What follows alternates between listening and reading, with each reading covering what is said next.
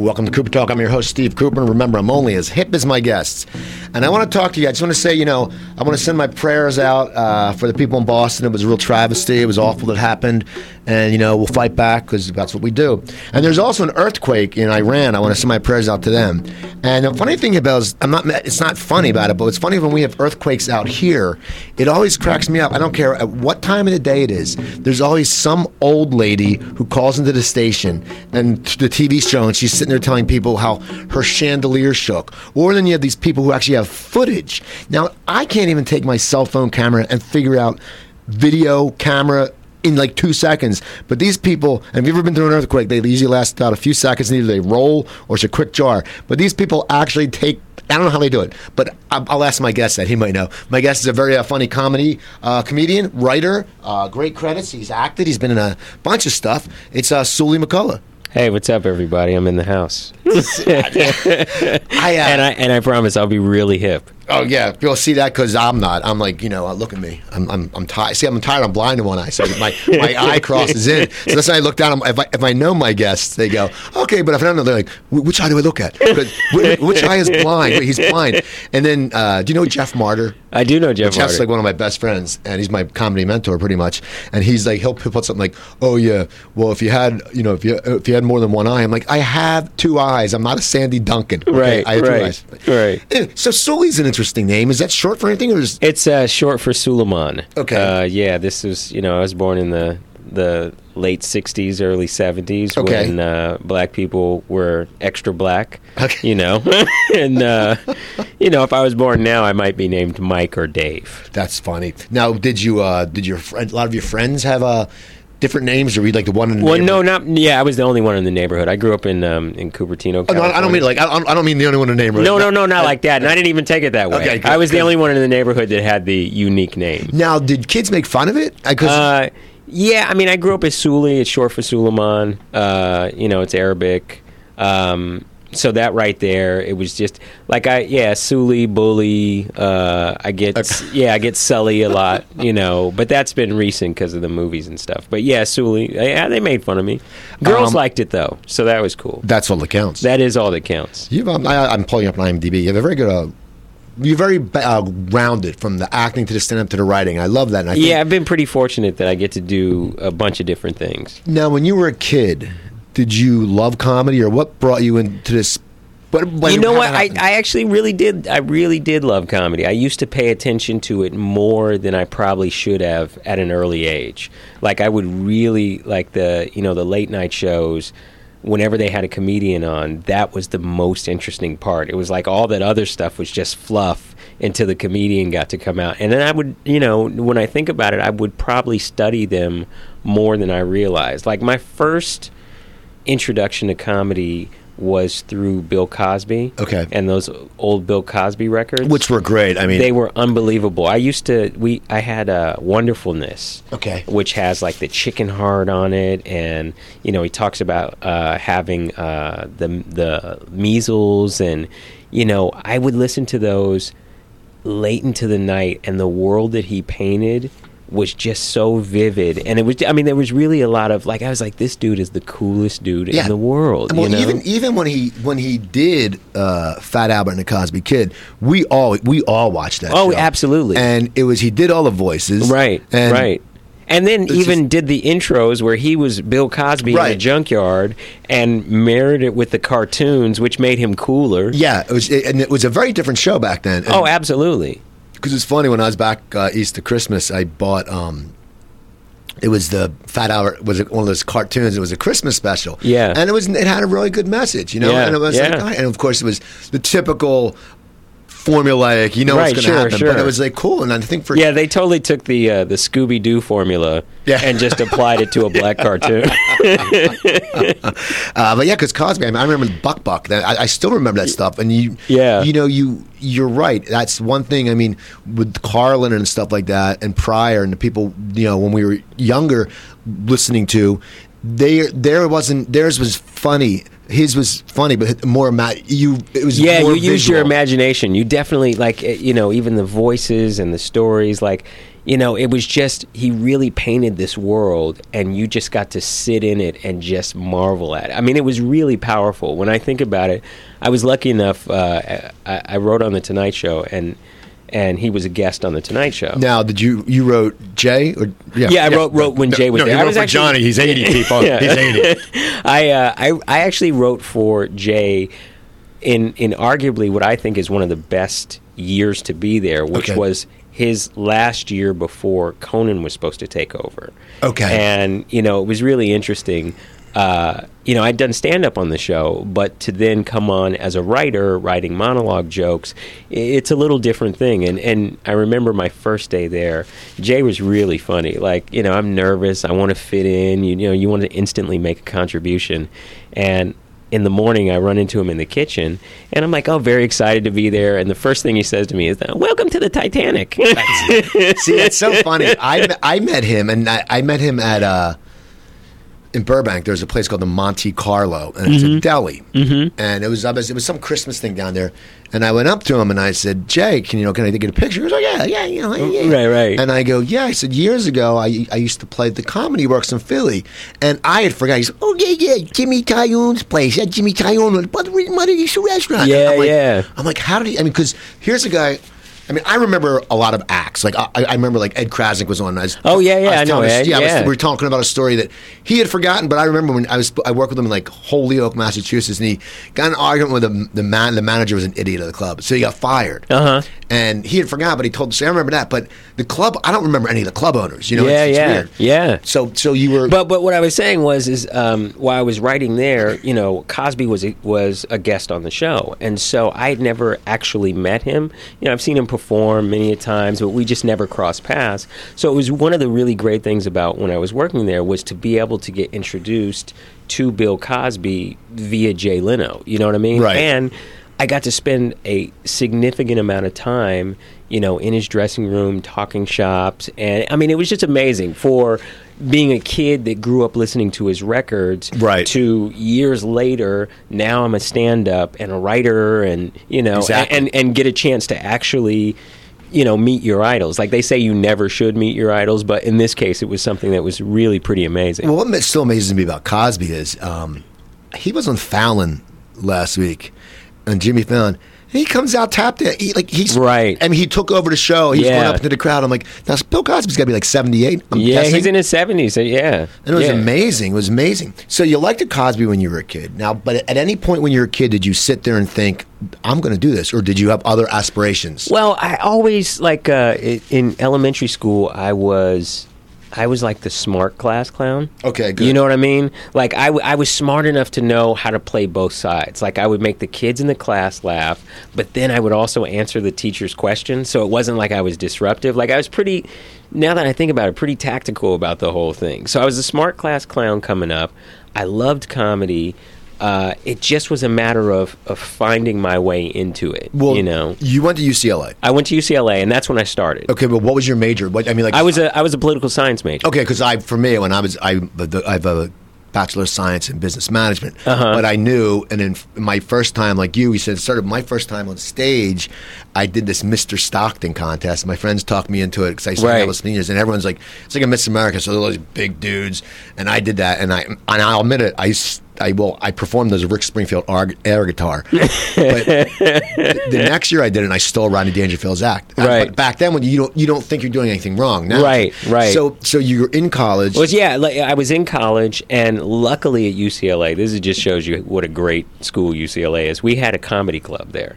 Okay. And what it was a bunch of students that were interested in comedy. We would get together, and we would pitch out material ideas and help each other with our material, and we would do shows in the dorms, and then we would bring in one comic that was known, probably not like a breakout guy, but they were in the circuit and working it was. I've heard about that. I'm thinking, because I think someone said they didn't. Did you ever book Jeff Cesario or any of them? Yeah, absolutely. Not only Jeff. Okay. Jeff Cesario was one. I remember we booked David Spade. This was before he blew up, and so we had a connection to actual working comics, and we would just do these shows in the dorms, and then the working comic would close the show, and that's where I started, and I really got the love of it, and from there it was like, oh, I really want to do this. My break happened while I was in college. Also, Jerry Seinfeld did a show at our school, okay, and 4 guys from the comedy club opened for him, and we each got to do 5 minutes, and they were very specific in the writer that the openers won't do more than 20 minutes. So we had to stick to our time. And right. So it was me and 3 other guys from the comedy club. And I remember at first I was like, man, I might not even do the show just so I can give the other guys an extra minute or whatever. But luckily I didn't do that. So I did my 5 minutes. Jerry Seinfeld's manager, George Shapiro, was in the audience. And afterwards, approached me, gave me his business card, and said, hey, give me a call. I think you have a lot of talent. And for me, I mean, being in college, I was, I still had a year left of school. I was a junior in college. I didn't even know who George Shapiro was. Okay, right? That's how it happens. happens. I had no idea. So I called Jordan Brady, who... Jordan's been on 3 times. Okay, great. Yeah. Jordan Brady was like one of the one comics I was like, well, he knows what he's doing, and he's doing it for real. So he was my connection to the business. And I called him up and I said, hey, Jordan, this guy George Shapiro gave me his business card. Is he legitimate? Yeah, no, he's not. Right, nowadays comics be like, no, he's not. Right, I'm going to call him. Right. And so Jordan was like, are you kidding? That's like one of the biggest comedy managers in the business. So I called him. I wanted to call him that night, but right. But I waited the next day and I called him. And this is how naive I was. Right, my best friend is a comic now too, right? And we were both in. What's his name? Chris Spencer. Okay, I know him. So he's on that show Friday. He is. Oh, okay. Oh, great. Yeah. So Chris is great. Chris is like, he's the executive producer of the Kevin Hart Show on BET, whatever. But anyway, Chris is like legit. So me and him, aspiring comics in college.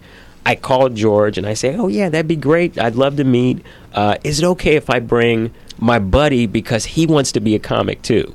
Like, this is how naive I was. And George was so great because he was like, yeah, sure. I mean, he thought it was just the most honest thing in the world. And it is. And the funny thing is, and if there's someone who looks at, and especially like someone who's a big manager who knows management, and they looked at you and they liked your talent, he must have loved when you said he wants to be a comic too. So it showed you didn't have an attitude. Right. It's not like, oh, do this. It's like, you're hungry. Yeah, how absolutely. do I learn? And for a manager, that's one of the best things. I'm probably like, for him, he's probably like, I would love to work with a young act who's develop them. Yeah. And so it was, it was a really great experience. I still had a year left of school. Okay. So what I did was, and at that point I was ready to drop out of school and just go full throttle. But, wisely I stayed in school. I got my degree. And during that last year of college, I started working at the Laugh Factory, working at the Improv. So I was getting my feet wet in the clubs. Right. I was starting to MC. And it's funny, like I started out here and I started the MC route. So I started really at the bottom and just worked my way up. But it was the best thing for me. And I would recommend it to anybody that's trying to get into comedy. This is one of the best places to do it. It's one of the most difficult places, but one of the best places also because you learn good technique.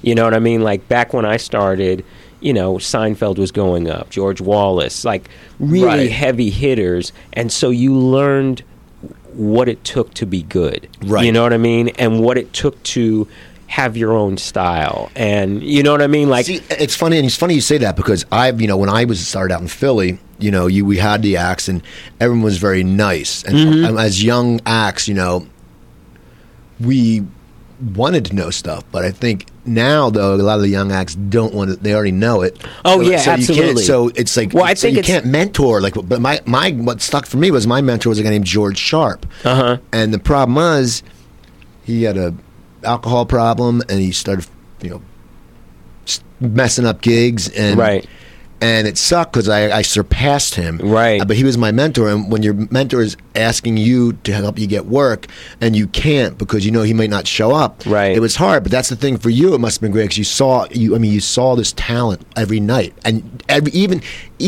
the A-listers, on the road are like B-listers out here when you're going to a place where Seinfeld walks in. Tim. Oh, absolutely, absolutely. And it was it was great because almost all of those guys were super supportive. You know what I mean? Like, they would see what I was doing, and luckily, I mean, I think I was really fortunate because going into it, I had a pretty good identity of what I wanted to do on stage. So it wasn't like I was chasing somebody else's style or whatever. I mean, I may have been green, but at least I was like, well, his starting point is really good. And how did you find your style? Did it just come to you one night, or was it with the way you wrote?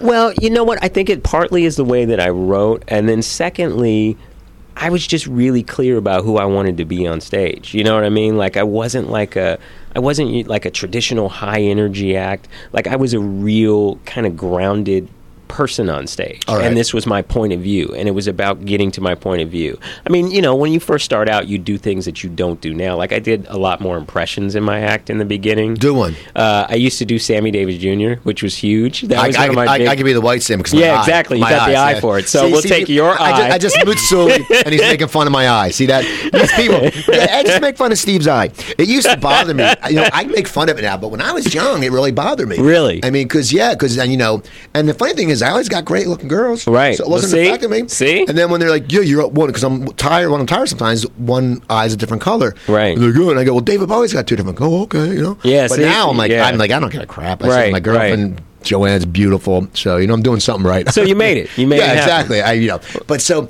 my first big bit, and this is terrible. It's hilarious. I want to hear it. I would close. It's so aggy. I would close doing Sammy Davis Jr.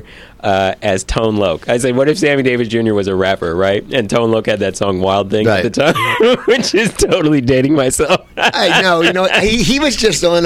He was just on. Tone Loc was like having he's having a comeback right now. So anyway, I would do that song. Hey man, I like to do the Wild Thing, right? That's funny though. And the thing is, you do a good impression. Did you ever do Nicholson? No, I didn't do Nicholson. That was the thing too. Is like going into the comedy clubs. Even when I was first starting, I looked at what everybody was doing, and if I saw too many people doing the same thing, I was like, okay, don't do that. Whatever you do, you know what I mean? Do something else. But the Nicholson cracks me up because even like bald guys would be like, yeah, right. They'll pull pull no hair back. It's like, what are you doing? You're bald. Hey, right. Wait till get a load of me. Right. So you're in college, so you're hitting these stages. You're hitting the Laugh Factory. Yeah, I'm hitting the Laugh Factory. I'm hitting the improv. Is it taking away from your studying? Not at all. Like at that point, like I said, I thought for a minute about dropping out, but I didn't. I was a political science major, which was like a real writing intensive major. Right. But I was, I knew what I was doing. By the time I was about to graduate, I was ready to jump into comedy full throttle, and I was like, let's get it happening. So I was really good about it. I was pretty disciplined. Now back then, was the Comedy Store or something in Westwood? The Comedy Store in Westwood had opened for a brief period of time, so I did go to that one, but that wasn't really. It was the Improv in Santa Monica, which is now a Hooters. Oh, that was one of the clubs where I really kind of got my foundation, and then the Improv Melrose, and then the Laugh Factory. And the Laugh Factory was a different club at the time. It was much smaller. It was before Comic Strip Live came in, and they renovated the place, and it's more how it is now. But, it was a really great time. Like, my first time on stage at the Laugh Factory, I opened for Sam Kinison. So there you go. Way to get, it's such a great way to get your feet jumped in. Oh, yeah. And so you get out of college, and now you get a place, and then you just start hitting comedy. Do you get a job or anything? Or? I didn't get a job. I had I was in an acting class, like an improv workshop, the Harvey Limbeck workshop. I came out of there, so I was studying acting, and I was just hitting the comedy clubs. Like I was a regular at the Improv and a regular at the Laugh Factory. And so I would do the road improv clubs. Okay, so you were going to road, so you're getting paid. Yeah, I was getting paid. I wasn't making... But the money was a lot better now than it is. You know what's then. funny? The money was a lot better now. Now? Yeah, back then the money was great. I found I was going through... I just moved recently and was going through some of my old files and stuff, and I was looking at my old calendar. I was Remember the book? We wrote it? Yeah, I was like, I was working all the time, and to MC, I was making really good money. Well, see, that's for me, because I started out in the Philly area, and there was like 15 or 16 clubs within 2 hours, and even as an MC, you're making 50 to 75 a show. Right. But on weekends, there was always 3 shows. So it's like, you could go do your thing. Now it's like, yeah, come out. How much is going to... Right. Yeah, I mean, a lot of them are bringer shows. I'm going to drive to San Diego. Really? Are you making money? No. Right. You spent $25 in gas. Yeah, I just rode to San Diego the other day. Yeah. To do a bringer show. No. But it was funny. So when was your first TV break? Because that one's, you were younger. Well, as a stand-up, my first comedy set was on the MTV Half Hour Comedy Hour. Okay. That Ken Ober had hosted. Right. It's so funny to say about MTV because when Jordan's on, we talk about that. Oh yeah. Jordan's on, like, Jordan's don't take a picture of me. I got fat. Okay. It's that's hilarious. He always wore these fancy shirts. Yeah. And they were always, so you did that. That was like just fresh out of college. Okay. And that was cool because that was the first taste of recognition doing stand-up, because MTV back then would run those into the ground. They were on all the time. So people would think you were a star, and, they paid you, $500 or something like that. Now, did they fly you out there? No, the one that I shot was shot here in Santa Monica. So it was very convenient. And that was like the first TV set. The first acting job for me, I did an episode... Well, I was going to say it was Married with Children, but I don't think it was Married with Children. I did a show. My first job was this show with Stephen Dorff. You know the actor Stephen Dorff? Yes. He had a sitcom with this ventriloquist dummy, and the show was called What a Dummy. And you don't have that listed on your credits, sir. I don't. And you know what? I should really add that to my credits. Just because of the title. Yeah, exactly. Well, he was in What a Dummy. We have to have him. Exactly. So when you were doing stand-up, did you think, you love being on the road, you're doing the road and performing, did you think it would parlay into writing or acting, or did you just sit there and go, I want to be a stand-up? I wanted to be a stand-up first and foremost, but I did think it would parlay into acting, because at that time, that's where the industry was really looking for the next breakout talents. That's when people were getting those big development deals. Like, it was a completely different time. Did you get a development deal? I did get a development deal. And what happened with that? Nothing. Did you come up with a pilot or anything, or did they put you on hold? We did come up with a pilot. Throughout that time, actually, Jeff Cesario and I had partnered up and wrote something. Okay. We had a deal at NBC, and we had wrote a sitcom idea that we could probably still do today. That was a really cool idea, but nothing ever came of it. And then I had a deal at Castle Rock. Remember Castle Rock? God, yeah. Jeez, Castle Rock, that's crazy. Yeah, I had a development deal there. So, but yeah, nothing came of it. Now, were you getting recognized after the MTV thing? When you not you? It definitely helped out a lot, and in certain circles, especially that college market, I was getting recognized a lot, and that was surprising to me. People in other states, Chicago, places that I didn't even really go to, knew my material. You know what I mean? Or knew some bits that I did at the time. I used to do it. Yeah. So now you're writing because you've written your act, but now you've written for the Tonight Show and the Lopez Show, I believe. Yeah, right. Do you enjoy writing for someone else as much as you enjoy writing for yourself, or is there ever sometimes where you go, God? You know what I mean? It's like, yeah, well, you know what? It's interesting is I think the experience in writing for other people, and, for me it started, in the stand-up circle. I had friends that were stand-ups. Jamie, for example, I was on his show as an actor. Once his show went into syndication and was done, Jamie started hosting a lot of award shows. He hosted the MTV Awards, the ESPY Awards, and we had worked well together, and he was somebody that it was easy for me to write for him, so I naturally sort of fell into that. And then what I found happening was one thing led to another. I would get called for another job. You shouldn't deny what your skill set is, and I do have a really good skill set at looking at what somebody does and knowing how to make that better. Okay. You know what I mean? And as a stand-up, sometimes stand-ups, they speak a certain language, they speak the same language. So it's easy to, bring in a writer that also is a stand-up. Right. Because you do have that same... You have what's going on. You know the cadence, the cadence or the delivery. And you know that somebody has to perform it. You know what I mean? I've worked with writers that aren't performers, that are just writers, and sometimes they'll come up with interesting ideas, but they don't quite translate because they're not presented in a way where it's accessible to a performer. Right. You know, it's funny, and I've noticed that too, is because I do a lot of tweets. Right.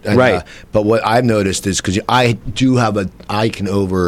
used to write jokes with Jeff Martyr for our website, and he says, you know, sometimes you overexpose because they're not over expose, like too much. Right. Is that the word, expose? Yeah. I don't want to say overexpose. I'm like, what the hell? Right. But that's what I love about Twitter, because it makes you have an idea, but it makes you change it so it fits into those 132 so it fits into characters. that. Yeah, I think that's a great it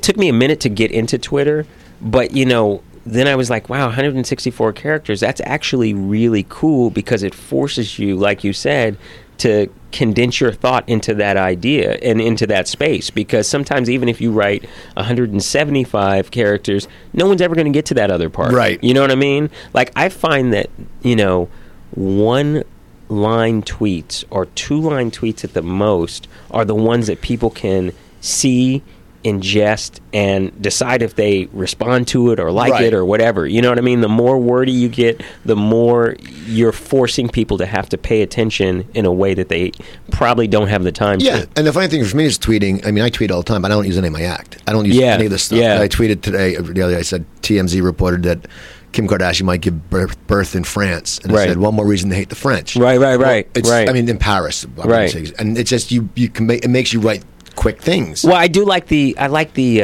instantaneousness of Twitter. You know what I mean? It's like if there's a topic out there, you can put your thought out there and kind of get the credit for it right then and there. You know what I mean? What's your Twitter handle? Sully McCullough. Okay, yeah, I didn't even SULI. MCCULLOUGH. Now, do you have a lot of followers? About 1,700. Okay. Yeah, it's pretty good. It's good. You know, I like it. It's like it's a usable number. Sure, my daughter has more Twitter followers than me, but I'm at like 30. I'm at like 3,800.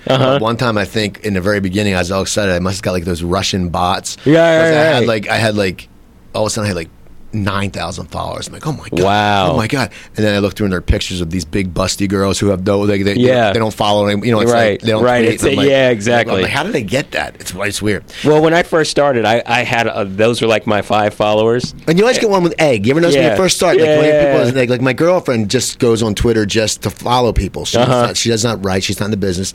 She's like, how do I have followers? I said, they just get like 5 followers. Right. You know. Right. So you're acting now. You were in a. You work with the Wayans, right? Yeah, I did. I did this cult movie that people kind of like called "Don't Be a Menace to South Central." It's a great movie. Yeah, it was fun. We had a good time with it, and you know, I actually did a lot more than just act in that movie. But the fun thing about that movie is that it's kind of stood the test of time. And, right. You know, like my daughter's in high school now, and her friends still love that movie. Like it comes on MTV all the time. Like it really has this cult comedy status about it.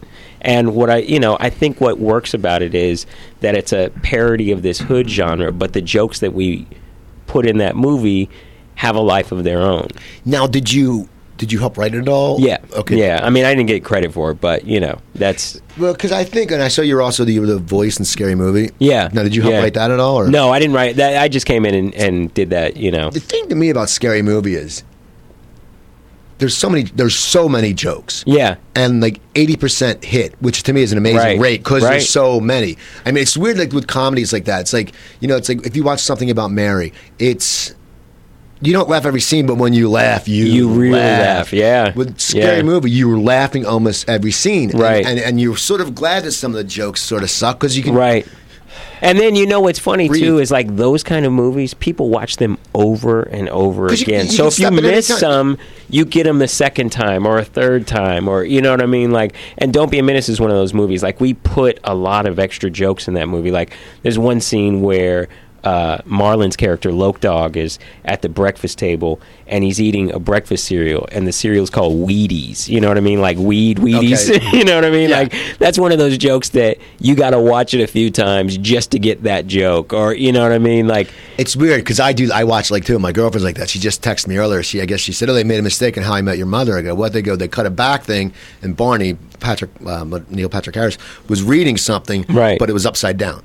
So they went by, and I know, and I think, and if you write, and like you're a writer, we're observers. Oh, absolutely. And when you watch stuff, you go, wait a second. And right. I get pissed off, like I was talking about this the other day, on Southland. It's like, okay, the Regina King's character lives in Burbank, but then the LAPD come out. No, that's Burbank right. police. But and Burbank is their own separate police. Right. Exactly. Yeah. So now, how did your daughter react? Like, they were a kid, they were like, did they go, wow, when they see the Actually, movie? you know what's funny is, like, at her school, I'm pretty cool, which is like all cool you could dad? ask for as a dad. You know what I mean? Because they all like that movie, and like, I'm a sneaker collector too, and so I always have on cool kicks. How many pairs do you have?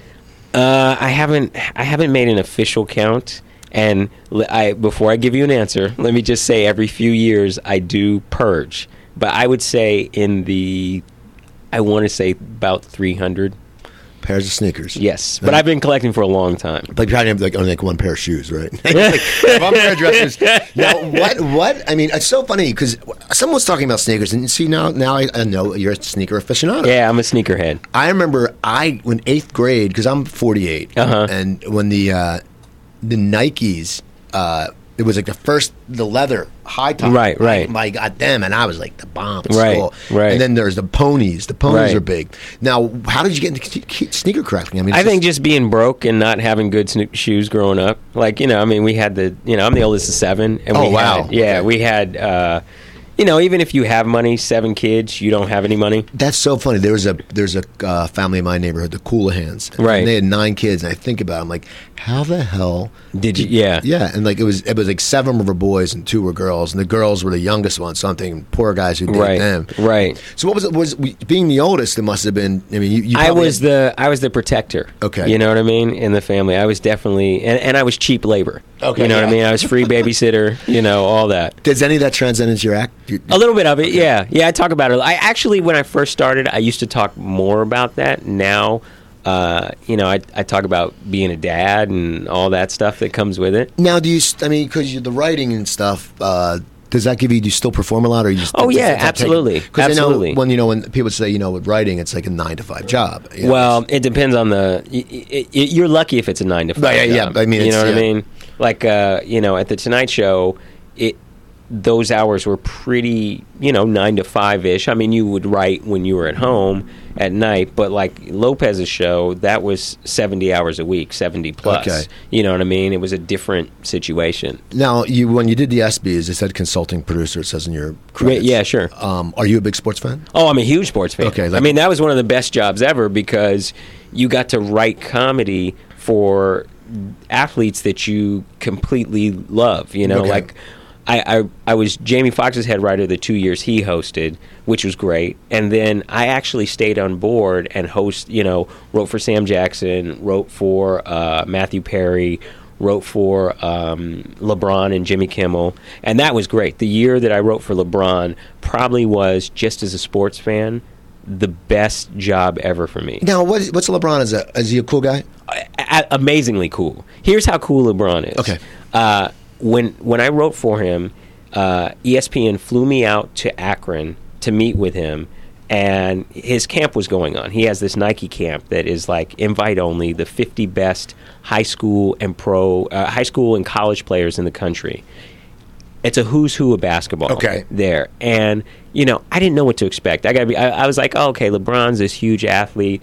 I'm probably going to be following his group of dudes around in my rent-a-car, just trying to get a few minutes to get these, comedy ideas with him. But can I tell you, this dude is so cool. He met me at the hotel that I was staying in, picked me up. We went out to go get a burger.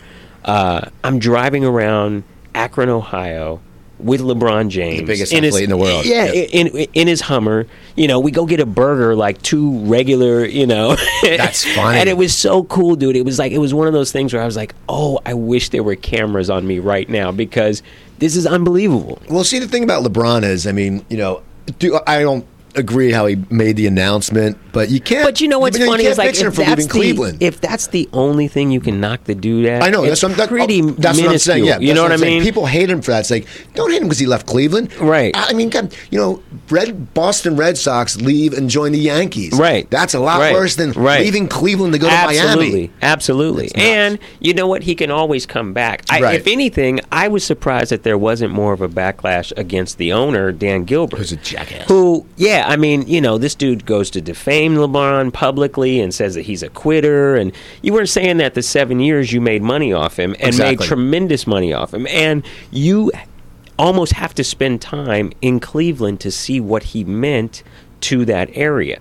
You know what I mean? He was the biggest thing there. Right. And it's so rare that somebody that grows up in a certain area comes back to play for that area. I mean, it was such a rare thing. Yeah, it was foolish to me of Dan Gilbert to even jeopardize that from ever happening again. And you never know what happens with somebody's career. Like, he may get nostalgic and want to play for Cleveland again. But, he probably, you don't know. So to go out and I just felt it was really classless on the owner's part. You know what I mean? It's like, and he just looks like a douchebag. Yeah, exactly. I'm sorry. Exactly. So what's your favorite sport?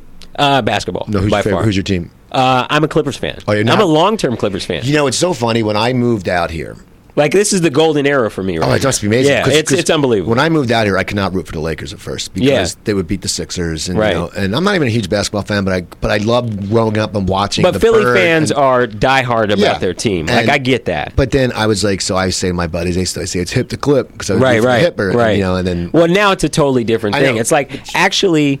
The Laker fans, like those kind of Brentwood Laker fans that are just super fair weather, they've somehow become Clipper fans, which is not cool. No, and that's what's funny because Billy Crystal has been a Clipper fan all the time. He's a longtime Clipper fan. Frankie Munoz, they've been Clipper fans. Right, Kadeem Hardison, huge Clipper fan. Yeah, it's the real Clipper fans are, we all know who we are. We're like a very specific clip. And for me, like, I love Showtime Lakers, don't get me wrong. Like, that's one of the greatest teams of all time. Like, a team like that wouldn't exist these days. But for me, I couldn't afford Laker tickets.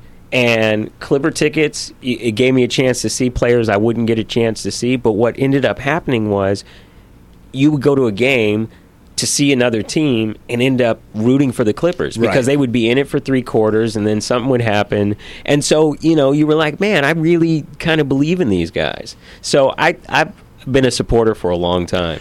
It's funny because, once again, they're you want to see them do well, but they've been, just cursed with that owner. Oh, absolutely. And then your draft choices, like, now they're finally working, but you had a bunch of draft choices that, what happened to these guys? And they look so good for like a year. Mo Taylor was a guy that, he played there. Right. Was a small forward that was really good. And towards the end... Did Miles play there? Darius Miles was a guy that was really good, great talent. Crazy. Lamar Odom was a rookie there. And that was like the first season I could actually afford a partial season package. Okay. So they had Michael Olowokandi, who was the first round pick, who turned out to be a bust. But I knew he wasn't going to be good. So, but Lamar was worth the price of admission. Now, have you gotten to meet any of the Clippers?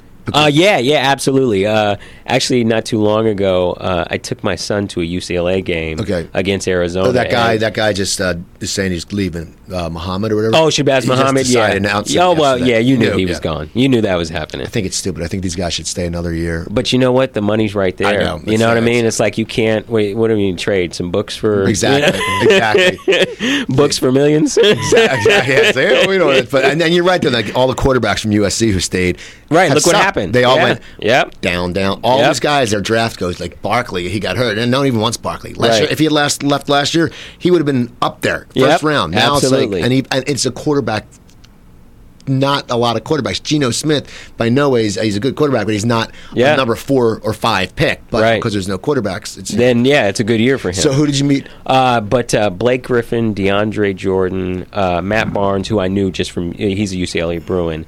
And Chauncey Billups all ended up sitting in the row right in front of us. And, for bringing my 8-year-old kid he was in heaven. He's like, wow, Yeah. not only am I going to a UCLA game, but Blake Griffin and the rest of the Clippers are sitting in front of me. I was pretty, like, in terms of getting dad points, I scored big time. Again, you're the cool dad, and Yeah. those points. Right. Now, did they know of your work, or they heard of you? Yeah, exactly. Like, Because Blake's a little young, but I could see like Chauncey. Maybe, yeah, well, actually, you know, but that movie, everyone. yeah, knows. don't Everyone- don't be a menace is pretty big, and then the Jamie Foxx show is in reruns all the time, so that show is pretty big too. So Now, you what- know, so they knew me from that. Okay, what character did you play in the Jamie Foxx? In the Jamie Foxx show, I played Jamie's best friend Mouse. Okay. And I did 25 out of the 100 episodes on that Wow. show. So about 1 out of 4. So I came in the third season. I guest starred once. Fourth season, they offered me a part to play one of his friends with 2 other guys, and he got a job. At this place called Jingles 2000, which was like a place where you come up with jingles for the radio Right. and all that stuff. And so that's where I came on board. And then I ended up doing all the episodes on the 5th season, the last season. Now, did you have to change your voice because it's mouse? Like, did you have a mousy voice? No, You I felt- just was like, no, because I was like, I didn't want to do that. That's Like, good. That would was suck. probably a You'd be smart like, choice. Hey, do the mouse thing. I think I learned from Crazy Legs, because Yeah. Crazy Legs definitely has a distinct voice. Like in Don't Be a Menace to South do the Central, voice, do the voice. Crazy Legs is the new one. This is Crazy Legs' voice. Yeah, I got a dream. Okay. So I think I learned from Crazy Legs. And you did the voice of the clown, right? Yeah, Do that. and I don't even remember what that was. I You think don't? that was That's just funny. like a scary voice. Well, it's just a scary movie too. Clown voice. Yeah, that was the clown voice. Yeah, it's just funny. It's just Yeah. the clown voice. It's, Yeah, it's- I basically attack Sean while he's sleeping Okay. and rape him, now, okay, I remember as that most scene. clowns would do. That happened to me when I Yeah, was a kid. right. But it was my uncle. It was my uncle. It wasn't really a clown. So his family. Yeah, exactly. Yeah, that's good. Now, do you Not just some random exactly clown. that would just suck. Just Yeah. walking on the street. Do you get recognized off those shows? Like, I mean, consistently? And what's some of the weirder stuff that's happened to you? Because there's got to be just some like, weird crap. Like someone. Well, I'll tell you, for the most part, it's cool. But you're right, there is that weird side of it. Like I've had people say to me, like, I was at a Fat Burger and this guy was with his girl. She was pregnant, and it was like the baby was on her way there. She was hungry, and she needed Fat Burger. And I so felt for this dude because he was like, "Okay, baby, I'm gonna get you this Fat Burger. We're gonna make it okay." She was uncomfortable and Right. super pregnant, and they see me, and she just lights up, right? And he lights up, and she lights up because he was like at his wit's end, he was like, will this baby hurry up and get here? Right. Sees me, and she's like, you don't understand. Don't Be a Menace is his favorite movie, and you're his favorite character. Like, I felt like I saved their relationship. Okay. See, that's cool. So that was a cool one, but... I know it's funny when you said it weird. I thought it was going to get creepy, like, and all of a sudden... And all of a sudden, No, she yeah. said, the baby's yours. Yeah, exactly. Can you deliver the baby? Right. And we're going to name him Crazy Legs. Exactly. What No, was- that was a cool one, but like there have been weird times where people just feel like if they see you on TV, they can say anything to you. I was in Houston and I was coming back from some event and I'm going through the TSA where they're, searching you, and this TSA security guard says to me out of nowhere, "Jamie Foxx left your ass." And I was like, "What?" Doesn't even make sense. But what she was saying was that Jamie's gone off to do movies and has an Oscar, and so I was like, why? I was thinking, why would you say that to somebody? I don't, I don't get that. And that's have you seen the movie Heckler? No, I With, haven't. I got to Kennedy? see it. No, Because he says the thing, he's like, these people write letters like, you suck, you're acting, blah, blah, blah. And he's like, why are you so mean? Right, He's right. like, hey, yeah, maybe my movies aren't good. But Right. I'm having fun, and it's Right. not like I take the project thinking it's going to suck. Right, And it's right. like, and the people, it's well, they just don't. They just realize, like, they're associating it to whatever their own personal thing is. Right. I was thinking, when she said that, she said, "Jamie Foxx left your ass." I was thinking, well, I'm about to leave your ass because I'm Right. flying back to LA. that's the thing. And it's mean. Yeah, I was just like, what's the point of that? You know what I mean? But that happens. What's another know, one besides Jamie? That's all Jamie S. Yeah. Jamie Foxx. That doesn't even make sense. Yeah, I mean, it's Jamie like- Foxx left your ass. I mean, when you break it down, it's you're like, no, we're still friends. yeah, I was wrote on his show. You don't sit there and I go, mean, I wrote for him on Saturday Night Live. Right. So it's like we're still cool. Yeah, like it's- you don't even know what you're talking about. it's not like people go up to Carol O'Connor. Gene Stapleton left your ass. Right, exactly. Meathead left your ass. I'm gonna be doing that voice on that. My girlfriend's gonna hate me. I'm gonna call her and go, Jamie Foxx left your ass. I'll say, you don't listen to my show, Joanne, so don't worry about it, she won't get it. Right. So what was another weird one? Well, you know, like usually people are like, you know, where's your wheelchair? You should have brought your wheelchair. You know what I mean? Like that kind of thing. But that, you know, like it's less. That was the one that really stood out to me, where I was just like, what are you talking about? What you said Saturday Night Live? Did you write? Yeah, I actually, Jamie, I was doing the Soul Train Awards in Las Vegas, and Jamie. Can I interrupt you real quick? Did you meet Don Cornelius? Don Cornelius isn't alive anymore. No, but when he. Yeah. I was actually when he was alive. Yeah, he was cool. Don Cornelius was great, and here's the funny thing: like he was like a fan of my comedy. Okay, which was. You know, I mean, it's Don Cornelius, he's a legend. dude. Yeah, he's a legend. The guy was on TV forever. Yeah. He's like Dick Clark. He's like one of those guys that, as a kid, I grew up watching Soul Train, and Soul Train meant a lot in my household. Okay. So when you get to really meet somebody that was like, dude, you have no idea, you made my household fun. You know what I mean? Like, so yeah, I mean, I did know Don Cornelius, and I really cherish the fact that I got to have an actual, you know, relationship with that guy. Right. And it's always cool when somebody you admire likes what you do too. Oh yeah, it's great. So that was pretty awesome. But I was doing this, and that was one reason why I was really excited about doing the Soul Train Awards. So Cedric the Entertainer was hosting. I was writing for him, and then I did some on-camera stuff too. But Jamie Foxx introduced Stevie Wonder as the closing act on the Soul Train Awards. We were backstage, and he was like, hey, you know, I'm hosting Saturday Night Live. I want you to come write for me on the show. And I was like, dude, absolutely. Okay. It's like, come on, you know? So they don't use the staff writers for that? Well, they do, but they don't use a lot of guest writers on that show. Normally, the guest writers are, you know, former cast members that are coming back to do a sketch or something on the show. So it's something that they only use every now and again. So, you know, when Jamie asked me if I would write for him on the show, it was great. It was like a chance to go in and immerse yourself into that process, and there's so much history there that, you know, like for me it was like, oh, this is like getting paid to go to the Smithsonian, you know what I mean? Like it was pretty great. Now, did he do stand-up? He did an opening monologue, and you know, he did an opening monologue, and I wrote a bit that actually went viral and kind of took off. I wrote a bit where he played a ding-dong, dressed up as a Hostess Ding Dong. Okay. And the take of it was, at the time, Hostess had went bankrupt in the news, and they really were doing a lot of stories about the Twinkie, and, you know, the Twinkie's going away. Okay, yeah. So I didn't see, my girlfriend talked about this. So my take was, wow, they're not really talking about any of the other fine Hostess products. So why not get Jamie dressed up as a ding-dong, as a disgruntled ding-dong, talking about he's not getting his due. And so I wrote that up, and it ended up really kind of taking off. And it was funny because the process of working on Saturday Night Live, like I started Monday, you know, the show is live Saturday night, and then you're working so hard at just getting everything up and running and ready. By the time it happens, to see where all that goes was amazing. Like, you know, this sketch that I wrote was on, you know, the Huffington Post page, Rolling Stone. You know, they did this great article in Wall Street Journal, you know, in Vibe magazine. It was like, whoa, something that was in my head that I thought was funny. Like, it was the most impressive display of where your comedy can go. Oh yeah, you know awesome. What I mean? Like, you know, it really was like, it blew me away. And it wasn't until seeing it, like, I'm on Twitter and I'm like, you know, Jamie Foxx as a ding dong, you know, Rolling Stone. I'm like, oh my God, I wrote that. That's funny. Like, it really blew me away. So you work with the Tonight Show. Did you know, by any chance, do you know a guy, we call him Fat Jose? Fat Jose. He works for the Tonight Show. He's this Latino guy. He's always wears a Hawaiian shirt. Big fat guy. Does. Well, how fat is fat to you? Like, he's like fat. Like, are we talking 260 plus? 350 probably.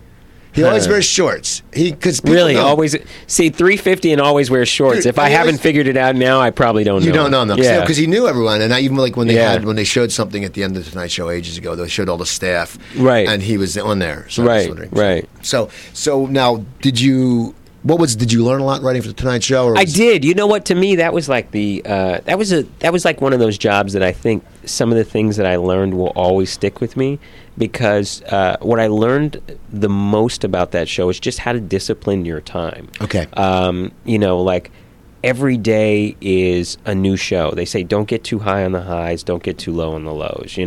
Like you do a good show, cool, wipe it away, start all over again.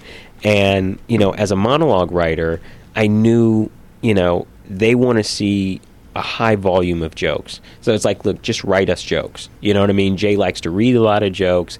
And so I was really disciplined about what time I would get in the morning, grab my papers. I would start watching the news, at 4:30 in the morning. Okay, so you really had to be, and it must be easy because the internet now. Because back in the day, it's like right. Well, back in the day, it was all newspapers, which is the old school way. Now you have the internet, but it's still good to pick up an actual paper, go through it, and just write jokes on the topics. That's cool, and that's so it taught me that really good discipline about getting, and it's actually great for Twitter, getting the concept, the idea, the premise in as many words as possible, and then an immediate thought right after it. You know what I mean? You probably find just weird stories because those. And those are the ones that live. Like on some news days, like a Lindsay Lohan day, it's easy to write jokes. Right. You're going to write a ton of jokes about that. But then there are some news days where stuff like where we are right now with the Boston Massacre. It's hard. You know what I mean? You're not going to approach that. There's no comedy there, you know what I mean? So you still have to come up with a monologue that makes people laugh. So you're going to those obscure stories. You're going to, those studies. Thank God for a study. Every now and again. I always would just check the USA Today when they break down each state. USA Today is one of the best newspapers for writing jokes because it's very simplistic. They break it down. They don't get too in depth, and you can take those basic premises and really find the comedy. See, it's cool that I have another old Tonight Show writer coming on next week. Joe Medeiros. Oh, I love Joe Medeiros. He's coming on because my friend. I don't know how I got in touch. Someone recommended me to him, and he's a Philly guy. Yeah. Oh, okay. Yeah, great. Yeah. So that was cool. Yeah. So now, the Lopez Tonight Show, I mean, okay, I'll be honest, with the Leno show, I'm guessing the target market is pretty much Midwestern people. It's middle America. Yeah. And so you have to, you can't do certain bits. Well, that was the thing that I think was the best learning experience for me was, I'm a hip guy. I like rap music. You have 300 pairs of sneakers. Yeah, I have 300 pairs of sneakers. I'm not afraid to wear leather pants. I'm that dude, okay? If I ever see you at a karaoke night, me and you are going to sing Houdini, The Freaks Come Out at Night. Okay? I'm with it. All right. I'm with it. Or a little UTFO. Dude, look, we're lifelong friends. Remember that rock? Yeah. Then they had her come out. Yeah, the educated rapper. Yeah, and then there's another Roxanne. I'm like, stop, there's so many damn Roxannes. Right, there was like 5 Roxannes. Yeah. So for the Lopez, what was the target market for the Lopez? Lopez was it Latino? Or well, here's the thing. I think that show would have best served itself if they tailored a show primarily to George's fan base and then let the wider audience find a cool hip show. I think what they felt they could do was make a show like The Tonight Show, and people are just going to find that. Right. Which does a disservice to George and who George connects to.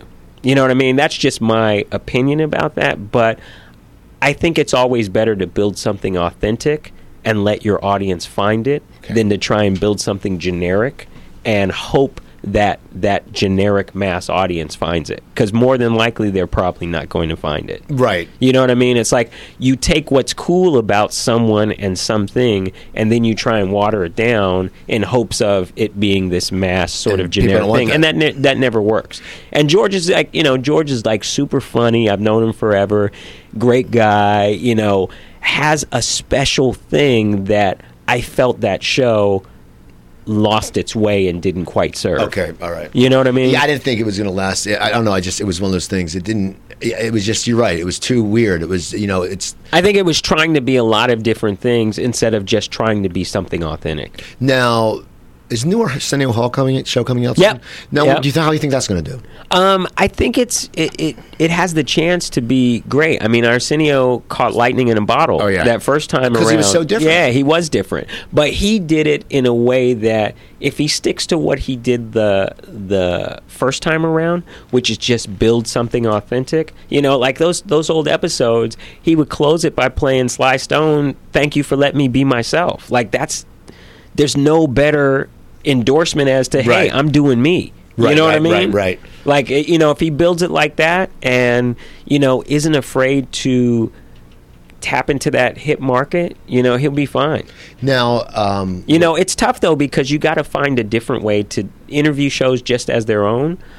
Aren't that different? You know what I mean? Everybody's pretty much promoting the same thing. You got to find a way to make it special. So you got to take risks. You know what I mean? I hope he does well. And Arsenio's great. I mean, he's a good friend of mine, and I will happily if I get the call to help out. Oh, absolutely, that'd be great. Absolutely. We have about 5 minutes left. Time flies. See that? Yeah, this was good. Now, do you still go on the road at all doing comedy? I do. Now, is it different for you now? One, being older. Two, having kids. Is it because back when you're younger, going on the road, and now as we get older, we have to watch what we eat. Right. I don't go on the road because I have congestive heart failure. Really? So I got to watch. I eat I cook at home all the time. I ate some crap last night, and I feel like I'm going to have a heart attack today. Right. I hope you know CPR.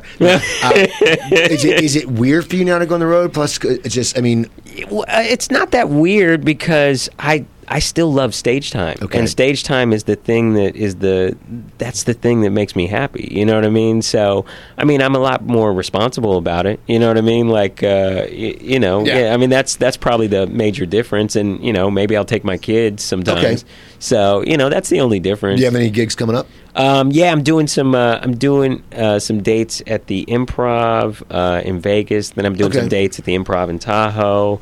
My friend Linda Hansen lives up there. I'll try to go see her. Absolutely. Yeah, I love Tahoe. Tahoe's great. I've never been in those clubs. I had Mark Lano on 2 weeks ago. Oh, yeah?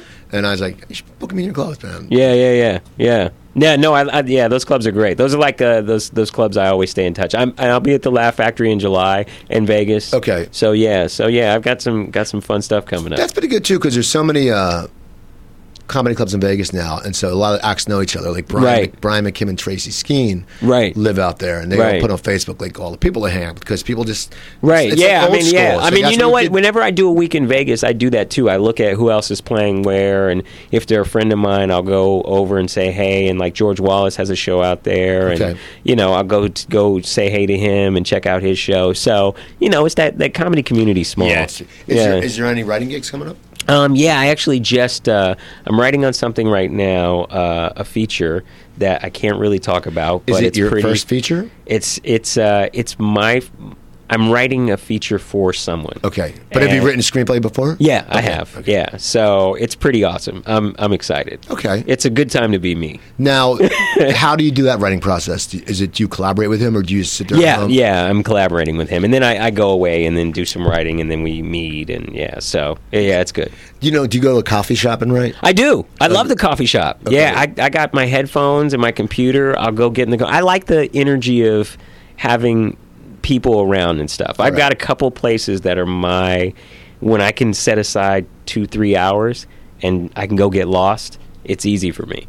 Okay. Yeah. Cool. Yeah. So we got a few minutes. Give your information. Give everything. You can follow me on Twitter at Suli McCullough, SuliMcCullough. I'm also on Facebook.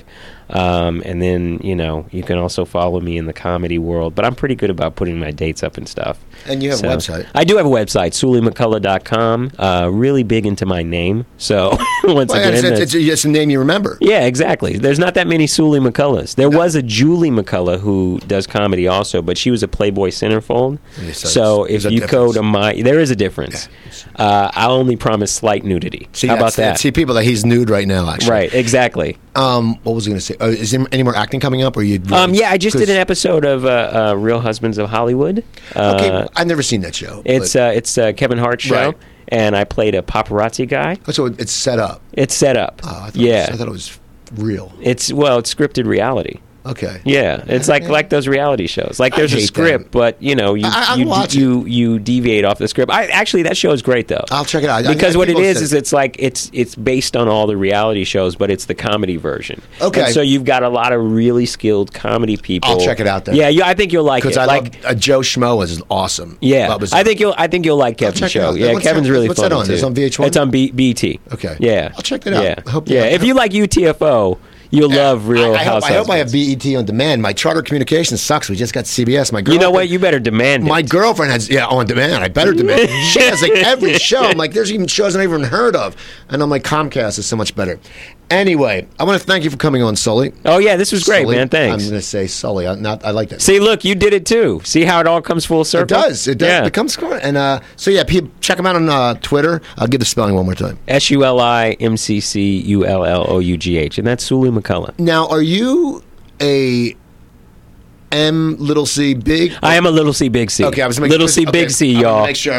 Little C big That's C. Right. What? Jamie Foxx left a little C big C. Yeah.